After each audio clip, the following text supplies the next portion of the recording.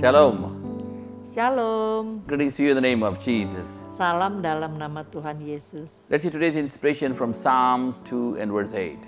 Inspirasi hari ini dari Mazmur 2 ayat 8. Ask of me, and I will give the nations for your inheritance, the uttermost parts of the earth for your possession.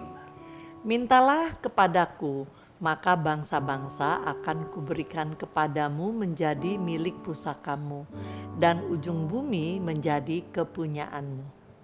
Hallelujah. Haleluya.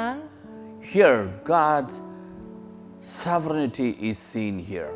Di sini kekuasaan Tuhan, kedaulatannya terlihat.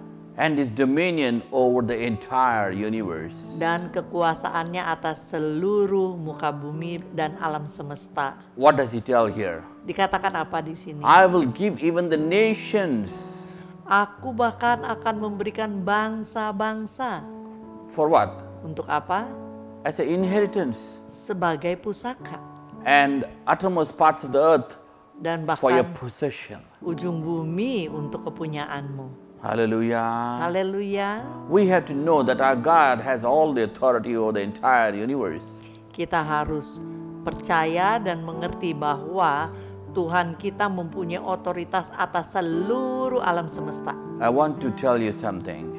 Ada sesuatu yang ingin saya sampaikan. Long time before in Sri Lanka, there was a problem between the Tamils and the Sri Lankans. Dulu ada masalah di Sri Lanka dengan And Sinhalese, sorry. orang-orang Singali.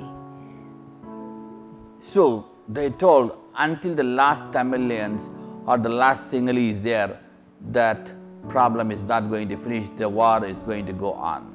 Jadi mereka katakan orang Sri Lanka akan tetap berperang melawan orang Singali ini, orang Tamilian ini sampai habis, nggak ada seorang pun di sana. But somebody asked me, Pastor, why don't you go and pray over there? Suatu hari ada orang yang minta saya, Pastor, coba kamu ke Sri Lanka deh, doain tuh peperangan Sri Lanka mau melawan orang-orang Tamil. Because I prayed for so many places and God opened the doors and brought blessings to those nations and to those places. Karena sebelumnya saya berdoa bagi negara-negara tertentu dan Tuhan membawa berkat bagi negara-negara tersebut. And that time I wanted to go to Sri Lanka. Waktu itu saya mau pergi ke Sri Lanka. But my grandfather has told you should not go there, but because of some issues. Padahal dari keluarga saya, dari kakek saya, dikatakan saya nggak boleh menginjakkan kaki di Sri Lanka karena ada urusan tertentu lah. But because the pastor asked, God spoke to me, you go, so I went. Tapi karena para pendeta minta saya untuk pergi ke Sri Lanka untuk doain hal tersebut, akhirnya saya pergi juga. You know, that's a time where the war is on the peak and no Indians are allowed there. Pas saya datang justru saat perang antara orang Sri Lanka dan orang Tamil ini sedang hebat-hebatnya, dan orang dari saya kan Tamil, tidak boleh pergi ke sana sebenarnya. So when I landed over there, tapi saya pergi juga tetap, dan saat saya landing di sana, the immigration, they saw my passport and they said, you're Indian, holding Indian passport and you're coming at this time, we don't allow you. Orang imigrasi lihat paspor saya dan bilang, kamu ini orang Tamil, mau datang ke sini saat lagi tegang perang seperti ini, kamu nggak boleh masuk.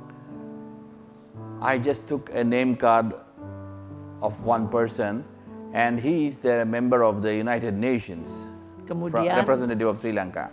Saya ada satu kartu nama dari relasi saya, dia adalah anggota PBB untuk daerah Sri Lanka. And he said, you know him? Terus saya tunjukkan ke orang imigrasi itu, saya katakan, kamu kenal orang ini? I said, yeah. Terus orang It's itu my tanya, relative. kamu kenal nggak? Saya bilang, iya, Okay, ini saudara immediately he saya. gave a stamp and sent in me. Begitu dia tahu ini saudara saya, dia langsung kasih cap dan boleh saya masuk. That night I prayed and I came back the next day morning. Saya hanya satu malam di Sri Lanka khusus berdoa untuk orang perperangan Tamil dan Sri Lanka. Besoknya saya pulang kembali. Within 1 week, the peace came there. 1 minggu kemudian saya mendapat kabar telah terjadi perdamaian antara Sri Hallelujah. Lanka dan suku Tamil. Haleluya. He gives even the nations. Itulah yang Tuhan katakan, bahkan Tuhan akan memberikan bangsa-bangsa. Some 3 years, 4 years before, 3-4 tahun sebelumnya, God asked me to go to Vietnam. Tuhan juga minta saya ke Vietnam. I took some people and went to Vietnam, Saya bawa beberapa orang dan pergi ke and Vietnam. we prayed in some places. Dan kami berdoa di daerah tempat-tempat strategis di Vietnam. You know what happened? Dan tahu apa yang terjadi? India sent military aid to Vietnam. India kemudian tak berapa lama mengirim bantuan militer ke Vietnam. American president, Russian president, the Chinese president, everybody was there. Ada Presiden After Amerika, that, Rusia, the same dan year. China juga berkunjung ke Vietnam pada tahun yang sama. And what happened? Dan apa yang The terjadi? economy opened. Ekonomi Vietnam All terbuka the companies, multinational companies went there, dan multinasional perusahaan-perusahaan multinasional datang ke sana. and no corona now. Dan sekarang kita lihat You know there's no corona Vietnam there. paling sedikit coronanya. The Bible tells Alkitab He will mengatakan give even the nations. itulah Dia bahkan akan memberikan bangsa-bangsa. Hallelujah. Haleluya. Today we pray Hari ini kita berdoa. that God gives to you also, maybe in your business or whatever. Kiranya Tuhan juga memberi bangsa-bangsa kepadamu dalam bisnismu dan sebagainya. Let's pray. Mari kita berdoa. Father, we come to the name of Jesus. Bapa, kami datang dalam nama Tuhan Lord, we Yesus. pray for each and everyone Tuhan, watching kami here. berdoa untuk setiap orang yang berdoa bersama kami. Open the blessings for them. Bukalah jalan-jalan As berkat you baginya. promise, you shall give even the nations Sesuai dengan janjimu, bahkan kau akan memberikan bangsa-bangsa. and prosper them. Dan buat mereka berhasil. In the name of Jesus we pray. Demi nama Tuhan Yesus kami berdoa. Amen, amen. God Amin. bless you, God bless you. Tuhan Yesus memberkati.